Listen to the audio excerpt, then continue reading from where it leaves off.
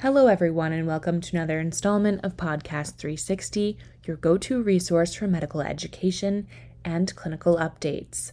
I'm your moderator, Jessica Bard, with Consultant 360, a multidisciplinary medical information network. Ellen Ospelt is here to discuss her poster presentation at ADCES 2023. I'm Ellen Ospelt. I'm the Senior Medical Science Liaison at Bigfoot Biomedical.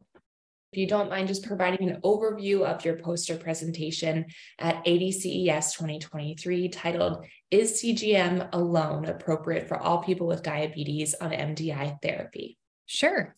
So with expanded access to continuous glucose monitoring therapies, Bigfoot Biomedical and CGM partners sought to find out if people living with insulin-requiring diabetes demonstrated both confidence and aptitude in using CGM alone. We presented this poster at the ADCES 2023, and we highlighted two of the areas within the survey related to CGM therapies. All participants were presented with images of sensor scans and then asked about their confidence in what they would do with those scans and also in what actions they would take. And most people were very confident in their ability, 80% saying they were confident or extremely confident, but when they were asked what they would do around, what actions they would take, a quarter of them selected things that might be dangerous, such as taking glucose tablets when they were already running high. And why would you say that's such an important topic to study? Yeah, so, what's exciting about CGM therapies is there's some expanded access going on with CMS, and the coverage has changed in 2023 with allowing more and more people to gain access to CGM therapies. The ADA Standards of Care 2023 and the ACE Clinical Practice Guidelines all recommend the use of CGM devices for those with insulin-requiring diabetes. But we know that even with all these great advances, the glycemic control continues to be, not meeting the glycemic goals of less than 7%. So Bigfoot wanted to find out more and ask questions of, what could be the reasons. And we know that, diabetes literacy, health literacy, numeracy can all be possibilities. So if you're not familiar with diabetes numeracy, it's the ability to understand numbers to address issues and then be able to perform self-management tasks for diabetes care. And those with diabetes numeracy issues, typically have a higher A1C. So we wanted to ask more questions of, do people know when they see a sensor reading or scan what to do? And so that was the main gist of why we wanted to move forward with the study. I know you touched on a couple of the results of the survey, but do you mind taking a little bit of a deeper dive into some of the results of the survey and how they might impact clinical practice going forward? Yeah, sure. So before we talk about the results, let's discuss who participated in the study, because I think it's important to recognize that these patients who participated were not new to diabetes. So CGM partners reached out to about 90 people living with insulin-requiring diabetes. They were asked their personal demographics, their history, what diabetes therapies they're currently using. 87 patients participated in this study. All of them were current CGM users and all were living with insulin-requiring diabetes.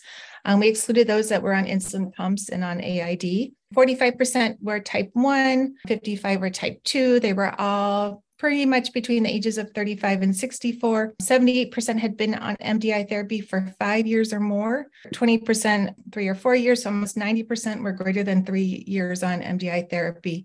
And these were users of all the CGM devices on the market, that we didn't focus on just one, and 62% stated that their glycemic control was above average of 7.2%. So I think it's important to understand that these were not patients that were new to diabetes. And what we did was for the survey, we showed them sensor scans and asked them questions about how confident they were on knowing what to do with the scan, and then what actions would they take. So one of the images that we shared was that a glucose value of 210 with a trending upward arrow, and you would know that that's about 1 to 2 milligrams per deciliter per minute going up. And 70% to 80% of them were very confident in what actions they would take. But when we asked them what actions they actually would take, 55% would take insulin. Many of them said they would maybe avoid carbs and maybe do a little exercise. But many of them did state they would need more information, with 34% of them,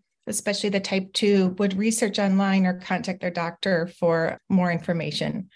So that's about 1 in 3 would want to seek out additional information. And then about 25% of them said they would take a glucose tablet or drink juice. So that was kind of concerning. And 1 in 4 would say they would treat that glucose of 210 with an arrow going up. The second part of the survey that we're sharing is that we also then went with a little higher glucose value of 280 with a trending straight up arrow. So that would be about 2 points per minute. And again, 68% to 70% said they were very confident in what actions they would take. And then when they asked, like, are you knowing how much insulin to take? About 50% of them, again, said that they were very confident in what to do. A little bit lower for the type 2 population, about 45%. So that higher glucose value did cause a little bit less confidence in that group. But again, when we asked them what actions they would actually take, many of them, again, would say they would take insulin. But 59% of the type 2 said they would need to call or text their doctor before, HCP, healthcare professional, or an educator to support how much insulin to take. And 21% would need to look it up online on what to do.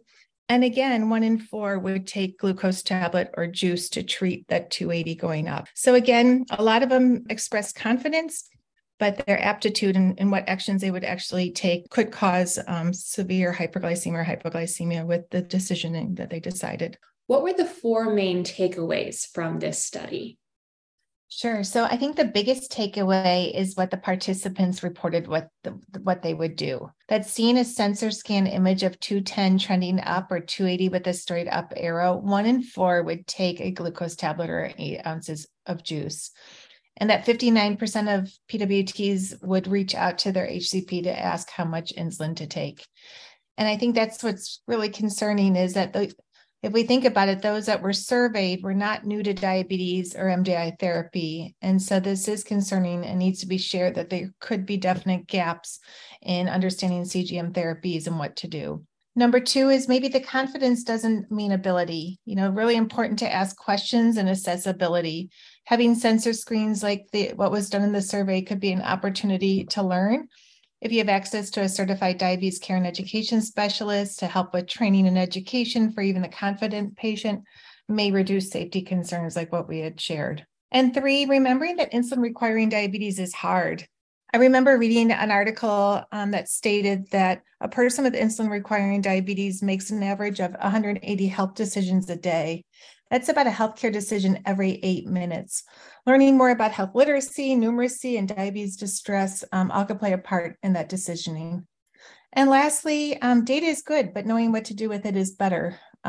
Utilizing tools like the Bigfoot Uni system that is a CGM plus with insulin dose decisioning could be an option.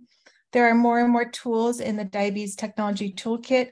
Find the right technology for the right patient at the right time. And what would you say is next for research on this topic?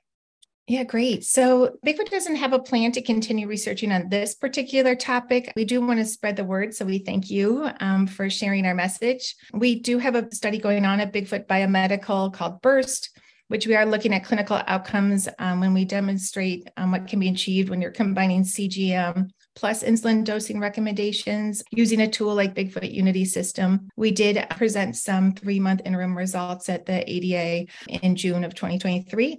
So I think if we can just keep talking about this topic and, we're doing our part at Bigfoot to try and learn more, but really hoping that others will learn from this and change some care practices. And is there anything else that you would like to add today? I think that, the expansion of diabetes technology is exciting. Surveys like this do remind us that putting people in technology and not assessing learnings or use could be concerning. I'm glad that the ADA and the ACE guidelines and even the CMS guidelines include the recommendations of 3 to 6 month follow-up appointments to document adherence and making sure that therapy management is correct. Again, really thinking about the patient and making sure it's the right technology for them and assessing their understanding and learning. Perfect. Thank you so much for your time. We really appreciate you joining us on the podcast. Thank you.